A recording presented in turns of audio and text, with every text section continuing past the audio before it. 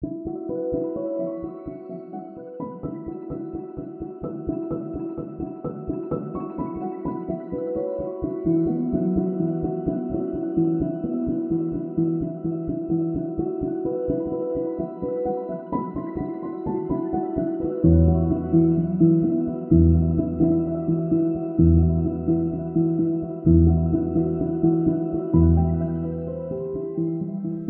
to Norwegian Newcomers, the podcast where you will hear fragments from the lives of Norway's immigrant population. And this is our very first episode. I'm excited and I really hope you'll enjoy. We have a homepage, norwegiannewcomers.com. You can also find us on Instagram and Facebook. And we also have a Patreon page where you can support us and get episodes earlier than everyone else, plus some behind-the-scenes content. Today, my guest is Samson. Samson, welcome to our family. Well, thanks for having me. And thank you for being so positive from the very beginning about this, since we talked about this interview 3 days ago, and today here you are with us in our little home studio. No. So thank you. I really appreciate that. Oh, thank you for having me. I think this, like I said, this is an incredibly novel idea, and more than that, you definitely provide a platform for people like me to share bits of ourselves with Norway at large. So I think this is quite necessary almost. Thank you very much. Oh, this is really, I hope this is a motivation speech for me. But for our listeners, at first or at the beginning, can you tell us a little bit about yourself? Absolutely. Just to get something out the way first, don't let the accent fool you. I am not American at all. I am originally from Eritrea, or Eritrea, if you're feeling native. It is a small country on the Horn of Africa, just set on the northeast coast of Africa. We are surrounded by Ethiopia, Sudan, Somalia, and other countries of that region. Eritrea, for all intents and purposes, is a magnificently beautiful country. We have a shoreline with the Red Sea. We have a very rich, vibrant culture. And if I had to say what I miss the most, aside from my family, of course, it would probably be the food. I mean, you can't beat that. I mean, Eritrean food, for me, it's, oh man, I think I would pretty much give up everything I own just to get a decent plate of injera and tsari, as we call it. Do you have, are there some restaurants in Oslo where you can... Wow, there were a few. I mean, you have to understand, Eritrea and neighboring Ethiopia, it's a lot like, I guess you could say, Norway and Sweden, in the sense that they're very similar but not identical. In our case, Eritrean, we pretty much have the same cuisine, just different names for it. So you could just as easily go to an Ethiopian restaurant and you'd get pretty much the same thing. Although I want to believe deep down that our food is slightly better. But to answer your question, Vendra, I don't know too many Eritrean restaurants here. There was an Ethiopian restaurant, I think it was in Sankthanshaugen, called Lalibello. Mm-hmm. But I'm not sure if it's still there anymore. Truth be told, and maybe this is a bit of a personal peeve, but I tend to prefer homemade Eritrean food. I mean, restaurants are great, but for me, maybe it's because I can give myself the illusion that it's made with love. But I much that's true. Yeah, I much prefer Eritrean food that I get from, I don't know, whenever I'm visiting relatives or friends and things like that. But tell me, if I want to invite myself for a dinner and to try some special dish from Eritrea, what would you be? What can you make something? Oh, me personally? Yep. Absolutely. Well, yes and no. And the reason for that is the backbone, or at least the basis for all Eritrean food, is a sourdough pancake. Oh, it's called, we call it injera. Mm-hmm. It serves as both it's kind of like a plate, but at the same time you can put all these stews and sauces and salads, and you break it apart, use that to grab a piece of these stews and just pop it into your mouth like a ball. The problem with that is to make the injera, it usually 3 to 5 days because there's a fermentation process involved. All I know is that there was a time where I almost lost the deposit on my apartment because of my inability to get rid of a stench that I made because of my attempt to try and make injera. I like to think myself as a decent cook, but injera has definitely been the one thing I can never make. I like to joke that Eritrean food is vegan friendly, in this, no, in the sense that another misperception a lot of people outside of Africa might have. Most people would assume that most African countries are predominantly Muslim, which is not the case. Eritrea, we are predominantly Christian, specifically Orthodox Christian, meaning we celebrate the same holidays as Norwegians, just on different days. Fun fact, we actually celebrate both, I guess you call it Catholic Christmas and Orthodox Christmas. So that's December 25th, and again on January 5th. So Christmas in Eritrea can actually get pretty lit sometimes. Where was I going with this? But yeah, so to answer your question, well, I will have to buy the injera. Thankfully, there are places in Grunland where you can actually buy injera, and depending on your taste, I can make you I guess I can call it a pseudo Eritrean sauce. I say pseudo because it's usually a very spicy stew with lots of paprika, but you definitely need homemade paprika that you can't get in the stores, and never mind never mind the spice that you get at the supermarket, because that's pretty weak. If anything, I would have to raid an Asia Mat, try to get as many spices as I can from that, and just try to make you a decent sauce.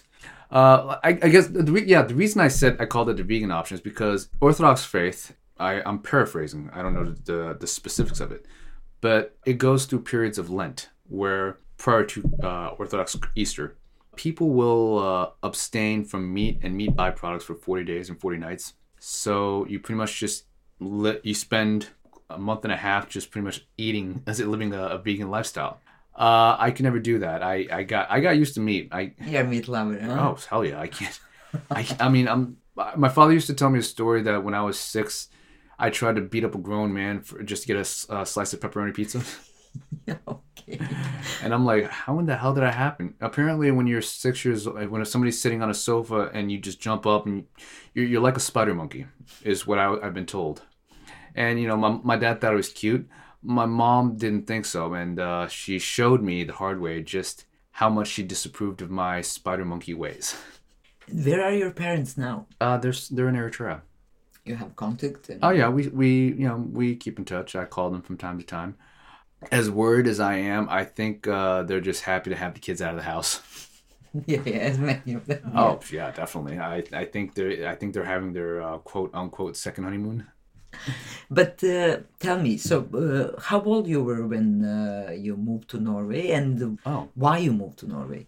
Well, to put it mildly, Eritrea, like a lot of places in the world, had been going through, and in many ways still is going through, some instability, which made life there kind of hard.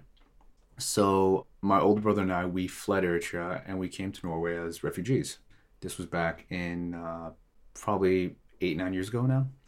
When we came to Norway, we came to Oslo, and I think we were settled in Porsgrunn, of all places. My brother and I spent 1.5 years in Porsgrunn before we then got sent to a small town deep inside Telemark called Drangedal I was there for about 3.5 years. Not the best place in the world, I'll admit, but it was an interesting experience. Can you recall or? Oh, definitely.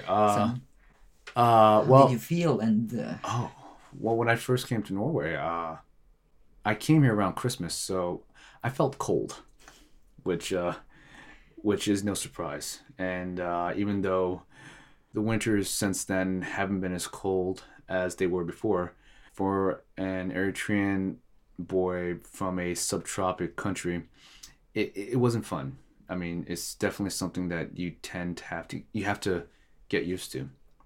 For me, my issue, oddly enough, has never really been the cold. It's the ice. I feel you. When I came to Norway, I already had a bad shoulder. I dislocated my shoulder for the first time when I was 5 years old. I don't even remember how that happened, but it happened. So since coming to Norway in 9-10 years now, I think I've had 8 shoulder dislocations. Every winter. You are the champion. No, I thought no. I'm leading the score. No. I mean, and this is not a game I want anyone to win. What we can do about that? Oh well, my friends always keep telling me. The one rule they always had when I was going to Norskkurs. The one thing they would always say, they were like, "Do you want to learn and har du lyst til å lære norsk?" And they're like, "Do you want to learn Norwegian?" I'm like, "Yeah. What can I do?" Gå på ski, which means go skiing. And I'm like, what the hell kind of logic is that? Yeah, I can see. That's like me telling you, hey, do you want to learn Tigrinya? Eat sabhi. That makes no sense. Hey, do you want to learn the Jamaican slang? Listen to reggae. That's absolutely insane. But since you mentioned how it goes with the language, did you have the regular course or? Well, I guess when people come here as refugees, they have to go through a 2-year program. So it's 200 hours of learning the Norwegian language, plus 50 hours about where you learn the Norwegian society. It's the Norwegian social studies. It's actually something I'm proud of. It was a 2-year program. I finished that in a year and a half. Made it up to, I guess you could say, a B1 level. But I didn't really continue after that. No, the reason for me was what usually happens, especially with a lot of refugees when they go through the Norskkurs, there are usually limited options in the sense that A, once they're done with the Norskkurs or once they've learned enough Norwegian, they could try and find work, although their options are usually limited, or they could go to school. But 9 times out of 10, because most refugees don't have their certificates, they would have to go back to videregående and just like pretty much start over from there. I was lucky in that sense. Depends. Now that I look at it, I don't know how lucky I might have been, but when I came here, I had already had my bachelor's degree from the University of Asmara. I managed to get that validated. So instead of going back to videregående and going through all that, I was able to bypass all that and just attend the University of Oslo and get my master's degree. What are your studies? Well, in Eritrea, I had a bachelor's degree in journalism and mass communication. And when I got my master's degree in Oslo was in Nordic media studies. So my ultimate goal was to get into copywriting and content writing. Because by nature, I'm a creative individual. I like to write. I have a lot of what I've done in the past. I mean, on my spare time has been a lot of songwriting and comedy writing. I actually started blogging relatively as soon as I came to Norway. I think I started blogging around 2012. My first blog, I called it "Man Under Destruction." No, the concept, the idea for that title came from the concept of muscle building. As you lift weights, you create micro tears in your muscles, and it's through rest and proper nutrition that these micro tears repair themselves. You develop and grow muscle. And the concept for me was, and the idea for me was that in order to develop myself in Norway on some levels, I had to destroy myself one painful day at a time. So that first blog that I still have, it's pretty much just me writing about my thoughts. It could be anything from whatever's going on at home to personal revelations that I've had to me openly talking about my fears. One of my favorite pieces has been writing about winter depression. Thankfully, that has never happened to me, but okay. Yeah, no, I still don't get me wrong. We're the lucky ones in the sense that for reasons that I cannot even begin to fathom, it hasn't hit us as hard as it has a lot of other people as well. Which is not to say that it won't. It's a coin toss. It's a coin toss. Excuse me. But yeah, so it was actually pretty interesting for me as well, because when I was living in Drangedal, while attending the Norskkurs, they would always insist that we have these, these work study programs or Norwegian internships, for lack of a better term. And they somehow found out, and I told them that I had some experience in journalism. So they asked me to be a contributing writer there. Naturally, I wouldn't be paid. And I said, yeah, sure. Give me something to do. Give me some work experience. And when they found out that I had a blog, they asked if they could attach that to the to the newspaper's website. And I saw that as kind of weird, but I figured, okay, why not? Because the thing for me, I have nothing against Drangedal as a place. But having said that, I'm well aware that it's a small town with small town people who have small town sensibilities. So when something out of the ordinary pops up, it is not always well received.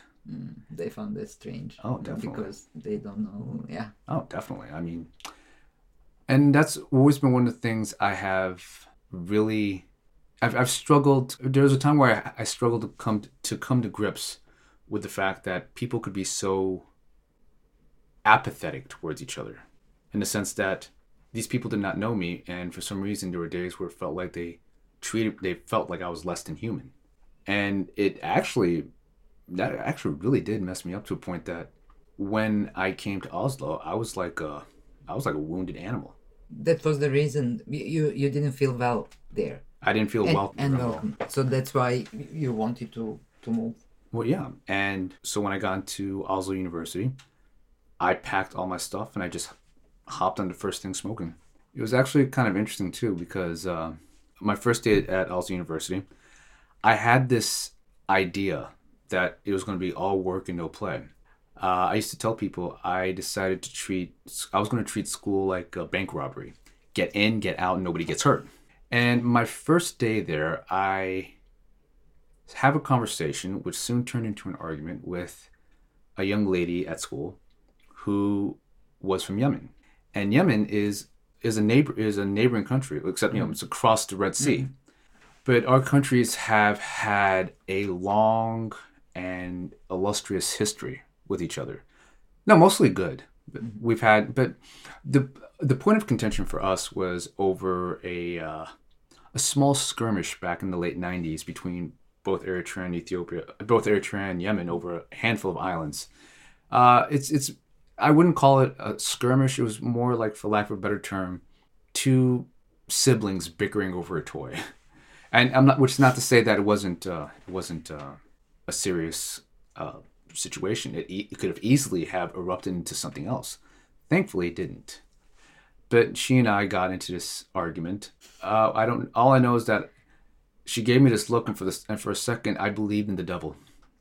I saw the devil in this woman's eyes, and I was like, okay, I'm going to die on the first day. I just hope that if they ask that. I just hope if they ask what happened to Samson, I just hope they tell them some like 5 skinheads beat him to death, as opposed to one tiny Yemeni woman. But long story short, this woman and her husband would eventually become two of my closest friends here in Oslo. I kid you not, all of my other friends that I have here in Oslo, I can trace back to them. It's kind of like a very unique family tree. Yeah. Only we're not related, and there's a good chance we're probably codependent and dysfunctional, but we're there for each other, so that's all that matters for me. In your social life, you have friends from all over the world? In Oslo, I would say the majority of my friends are Norwegians, which is a good and a bad thing. It is. Why? Oh, well, it's good because, one, it gives me a chance to practice my Norwegian. It allows me to learn more about the culture, things that I'm learning. I'm even 10 years later, I'm still learning new things about the culture. It allows me to learn more about the dialects, which I'm not going to lie is a killer. A lot of Norwegians I've met have told me, they've always made jokes about people from the north, especially people who speak the northern dialects. I'm not going to lie, I find the northern dialects to be quite fascinating to hear. I don't know why. I barely understand what they say, but on some levels, it sounds good. It's almost melodic. Yeah. But then again, I can give you an example of that as well. Arabic. In Eritrea, Tigrinya is the main language, but Arabic is also another official language that we have. Much like Norwegian, in Norway you have Bokmål, Nynorsk, and all these other dialects that are in between and a combination, right? It's the same thing with Arabic. Different culture, different parts of the Middle East and Northern Africa speak different versions of Arabic. If you go to Lebanon, which has had a lot of French influence, there is a combination of it's Arabic and French, and that, I guess you could say, the evolution of their native tongue that sort of gives it a very unique flavor, for lack of a better term. So going back to the original question, having Norwegian friends has been good in the sense that it has allowed me to practice the language, learn more about the country, and just expose myself to their culture and allow me to expose my culture to them. But at the same time, I miss Eritreans. I miss being able to talk to Eritreans. I miss having conversations in my language, even though. Is it because you don't know anyone, or? Oh no, I mean there are plenty of Eritreans here, but there haven't been any avenues where we can sort of meet up. We don't have meeting groups.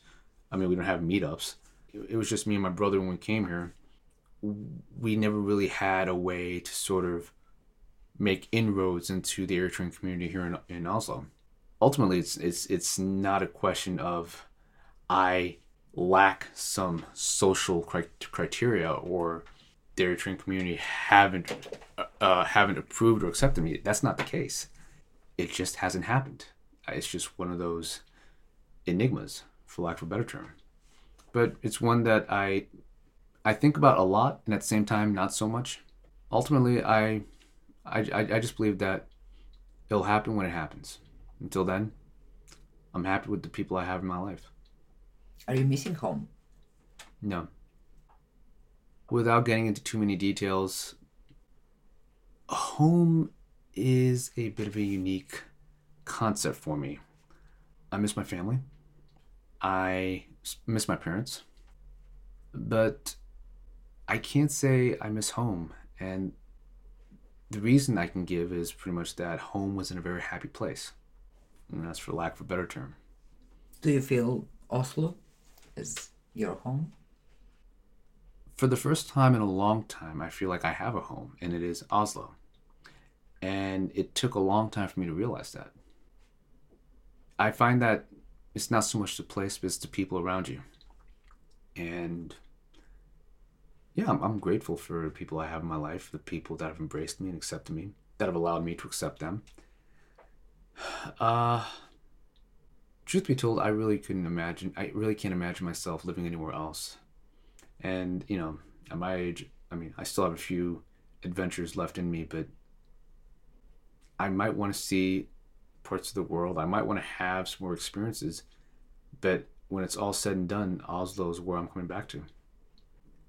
When that next chapter of my life begins, where I can settle down and have a family, if Oslo's not the place, Oslo will be a fond memory that I can share with my children. So yeah, Oslo's home.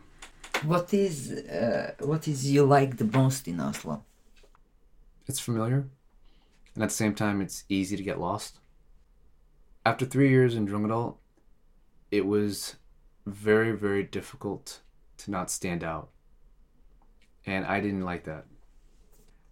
I can give you an example.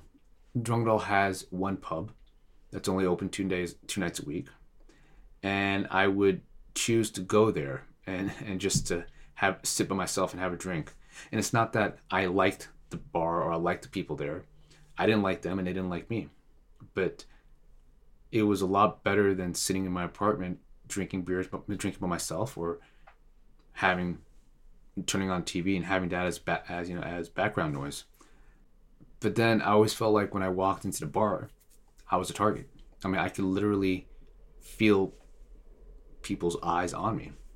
So when I moved to Oslo, I was initially hyper alert about everything and anything around me. And by the end of the first day, just walking through the streets, I noticed that I didn't care. I mean, nobody cared. I mean, I'm like, okay, I'm a black guy walking through the streets of Oslo. Why aren't the people just staring at me and, looking at me or, being suspicious around me? And I realized because I wasn't the only black guy walking down the streets in Oslo. I like the idea that despite the fact that compared to most capital cities, Oslo is relatively small, it's still big enough to disappear.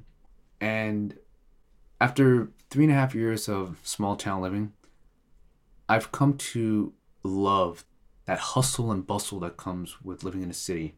I love waking up at the crack of dawn and, I don't know, just maneuvering my way from the bus to the subway to the tram just to get to work and back. I miss that grind.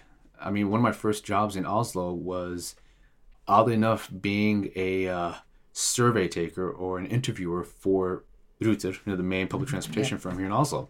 So I was literally paid to ride public transportation.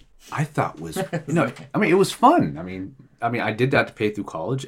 At first, it was one of the best jobs I had, but then reality set in and things got hard. But that job showed me so much of Oslo. And I can honestly say one of my favorite places in all of Oslo would probably be a bus stop called Havnebakken. The reason for that is it is pretty much a bench on a hill that has a clear view all the way to Oslo's harbor. I have seen that. I've taken so many pictures of that bench, and I just can't help but think, oh my goodness, it is. I don't know, it's a very tranquil place. So much so that Sounds beautiful, yeah. I actually wanted to write a letter to Ruter because they had this campaign where they were promoting like a person's favorite park bench. I'm like, that's the perfect spot. How is that not on one of Ruter's posters? Yeah. Why wasn't that part of the campaign? You missed an opportunity. But yeah, I'm not gonna evangelize Oslo in the sense that it's not heaven, but then home is not meant to be heaven. Home is home. Like any other aspect of life, you take the good with the bad. I've accepted the good. I've accepted the bad, and it allows me to embrace and enjoy the good. So you wouldn't change anything? I'd change a lot of things, but then well, I would encourage more hip hop. I mean, I'm a hip hop baby all the way, and I utterly resent the notion that hip hop can. I read something a long time ago where a lot of hip hop spots that used to play in Oslo were closing down because there's some notion that hip hop leads to criminality, which I don't get it twisted. I mean, I'll be the first one to admit that, yeah, we sing and glorify and glamorize a lot of unseemly things and a lot of bad elements, but that's also true. That's true. I'm not. What's happening. Yeah, but then at the same time, it's no different than any other genre of music. I mean, the thing for me is when I hang out with my Norwegian friends, they're all metalheads. They're all into classic rock, and I got nothing against classic rock. Metal, Yeah. I'm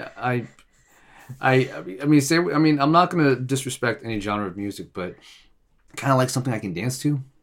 At the same time, it has been one of those things for me. Music has always been that one thing that we agree to disagree upon. I know what I like. I stick to what I like. So I couldn't be a good DJ.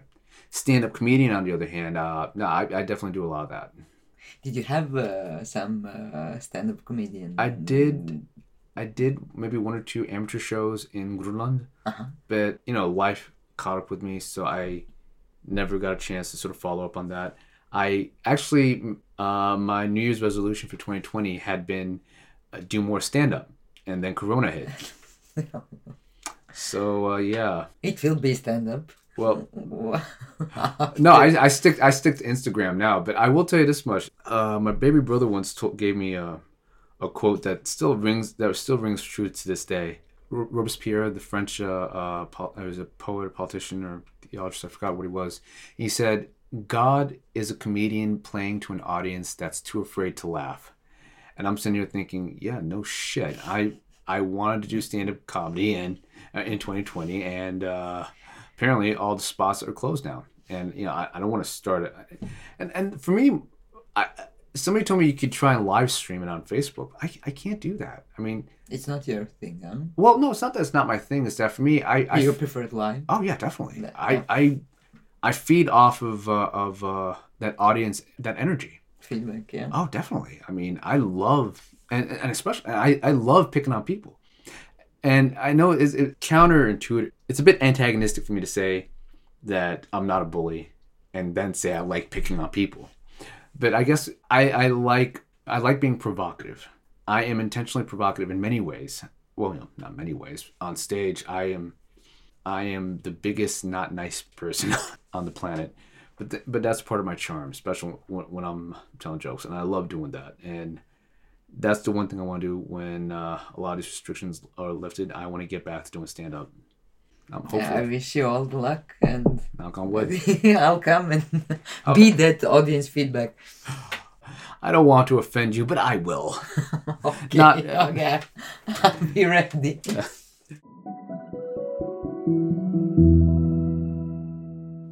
How does your Sundays usually look? More often. More often than not, it's me. It's my Sundays pretty much consist of me recovering from Saturday night. No, bad joke.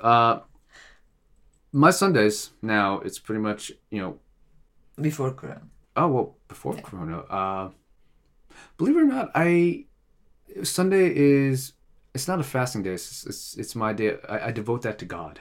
Before Corona, I would attend church at St. Olav's Domkyrka in central Oslo. As I said, Eritrea is predominantly Orthodox Christian, but we do have various sects of Christianity. And I have been attending Catholic churches since I was 15. I like that church service because it's in English. It's very welcoming. It's very accepting. And much like with stand-up comedy, I love the energy that I feel in church. Whether it's in the middle of Mass or whether I'm just pop in just for a quick prayer. After Corona, it's pretty much me lighting candles in my room, holding my Bible, and just saying a prayer, confessing my sins. And I try to meditate. It's something that somebody suggested. And I find that it does help with my anxieties. For me, my Sundays pretty much, it consists of relaxation, prayer, meditation, and self-love, which I'm good at a lot of things. Loving myself, though, has not been one of them. And I'm still trying to figure out how I got to that point. But yeah, my Sundays is pretty much just me giving myself a chance to recover from the other 6 days. Recharge. Oh, definitely. It's not just recharge. I think it's also, I don't want to say glorify yourself, but I think more like where you sit down and say, you have done well. You've earned this day to rest. You've done a good job and you deserve to relax and be comfortable. I like waking up and knowing that, I don't have to get up. I don't have to do anything. But I choose to get up. I choose to do things. And I think for me, this was something I've had to learn how to break. When I was going to school, I was working 2 part-time jobs while going to school. And how this would work would be I would go to school from 8 in the morning till 3 in the afternoon. And I had my first part-time job for Ruja, where I worked from 4 p.m. till 10 p.m. And I do that from Monday to Friday. And then Saturday and Sunday, every other weekend, I would have this other part-time job that I would do. And if I wasn't doing that, I would spend it in the reading hall at school, either working on assignments or writing my thesis. And I did that for 2 years. And I worked like that with this mantra feeling. I didn't really understand. I couldn't really articulate it. I couldn't put it into words. And it wasn't until like years after I graduated, I realized I was able to articulate that feeling. That was, I had to keep working. I had to put myself through stress. I couldn't, relaxation was the enemy. If I wasn't stressed, I wasn't being productive. And it wasn't until recently I realized how so damaging that is. The potential damage that could do to somebody. You think that you did that to yourself, or the society and the things that are going fast and we all need to and struggling to have more jobs, or it was just the rhythm that you put yourself? A little bit of both, actually. Or, well, one, that is the nature of the world. But then at the same time, in Eritrea, I was always the wonder kid. I got skipped a few grades. I graduated from high school relatively young. I graduated from college relatively young. And I always managed to excel. I was always that wonder kid. And then I came to Norway. And I found out that I was behind everybody else. I was around 31 when I started school, and I was going to school with kids that were about 22, 23. And on some levels, you could say, but you really can't compare yourself to these kids because these guys have had a 10-year head start. You just came here, you barely managed to learn the language, and even though your study program was in English, it was a completely different structure. It was a completely different program. It was vastly different from what you're used to. So you can't hold yourself to the same standards that you used to. And logically, that made sense. But in my mind, I'm like, yeah, kill that noise. It's, you either sink or swim. So, you gotta keep at it. So I worked harder than everybody else in school. Something I'm actually very proud of, in that out of most of my classmates, half of us turned in our master's theses within the allotted 2-year period, whereas quite a few would apply for extensions, which is fair. There is absolutely nothing wrong with that, and I'm not condemning these people. But I felt that applying for an extension would have been a personal failure. So I was proud of myself for being able to turn in my thesis on time within a 2-year period while holding down those 2 part-time jobs. But looking back, I think what killed me is that sense of me comparing myself to them. Comparing myself to what I saw as their potential, a potential that I lacked. Because I felt like, I'm 31, I should have my life figured out by now. And somebody said something to me that still resonates with me to this day. The problem with comparing yourself to other people is that you tend to compare the worst aspects of yourself with the best aspects of other people. And 9 times out of 10, that is not a battle you can win. And don't get me wrong, despite realizing that, I still do that from time to time, but now I have a better sense of that. I realize that you have to pick a day to give your body rest. Otherwise, your body will pick that day for you. And definitely. But I think that's a common theme with a lot of immigrants, and especially whether you're skilled labor or unskilled labor. We have to work twice as hard just to be, I don't want to say treated equally, but just to get as much. Professionally, I have close to 16 years of experience as a journalist, as a content and copywriter, and a handful of jobs I've done here and there. And I'm still hustling just to get internships. I'm still struggling to do something that I want. And before I came to this country, the idea of job satisfaction, that was just a joke to me. That's just something that white people made up just so they could justify why they hate their jobs. But then I realized, no, that's not really the case. I mean, I'm hardworking. I will take any job that I take. But then it doesn't mean that I shouldn't be happy with what I do. It doesn't mean that I shouldn't take pride in what I do.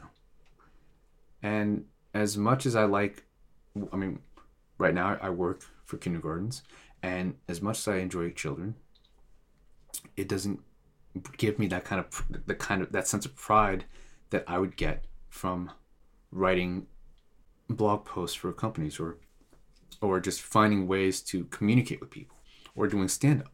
These things bring me joy. And I realized I have a right to feel these things. I think for me, I find it it's motivating and aggravating that, we have to work twice as hard just to get the things that we want. That no matter how many years you've lived here, you still feel that sense that you have something to prove. And if I had to be brutally honest, it will be a long time, if ever, before I reach that point in my life where, especially living in Oslo, where I don't feel that urge to have to prove something.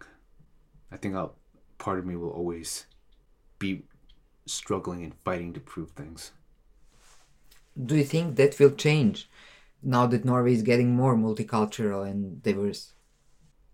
Well, there's that old saying, the more things change, the more they stay the same. And while that is the case, Norway is becoming more diverse, more multicultural, but then doesn't change the fact that 9 out of 10 Norwegian organizations will still prefer to hire Norwegians. One of my favorite things, especially when it comes to the job hunt, has been, and when I'm being sarcastic when I say this, by the way, I've been told on more than one occasion, I've been rejected for quite a few jobs. I don't want to give you that number because it's just quite depressing.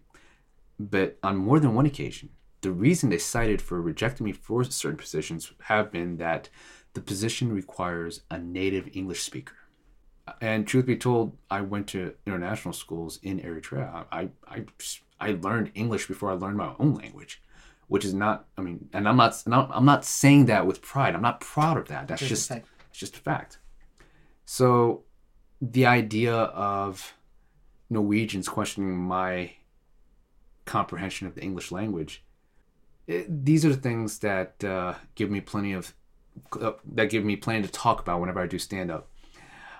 Anyone who's seen my stand-up knows that the one thing I love to do is dog on Norwegians. I talk so much crap about Norwegians. It is not even funny. The first time I heard Norwegian spoken to me, this drunk old person, I was going to use a particular word, but I'm not going to. This old drunk guy got up, just started mumbling all this stuff that I really don't understand. I really can't remember now. And, I think he tried to take a swing at me. I dodged and he fell down and he kept yelling at me in Norwegian. And I'm like, "Sir, are you having a stroke? Do you know what year it is? Who's the president of Norway?" I'm like, "What the hell am I talking about? Norway doesn't have a president." I thought this person was ill. Turns out, no, he wasn't mentally ill. He was just drunk and racist. I'm like, oh. To be fair, you don't get a lot of racist old white guys in Eritrea, so it was a bit of an experience for me.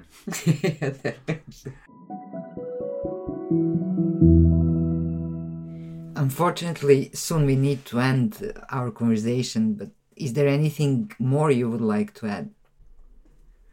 No, I just wanted to say one thing I like about it's my first podcast, and the one thing I like about this podcast is that it offers validation. It's not something we need to earn, but I think it validates our experiences as immigrants or expatriates living in Norway.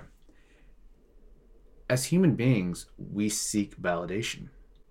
And I think for me, a lot of my experiences, especially when I was living in Drumdal, I felt like I had to seek approval and validation from, for lack of a better term, ignorant rednecks. That's right, I said it.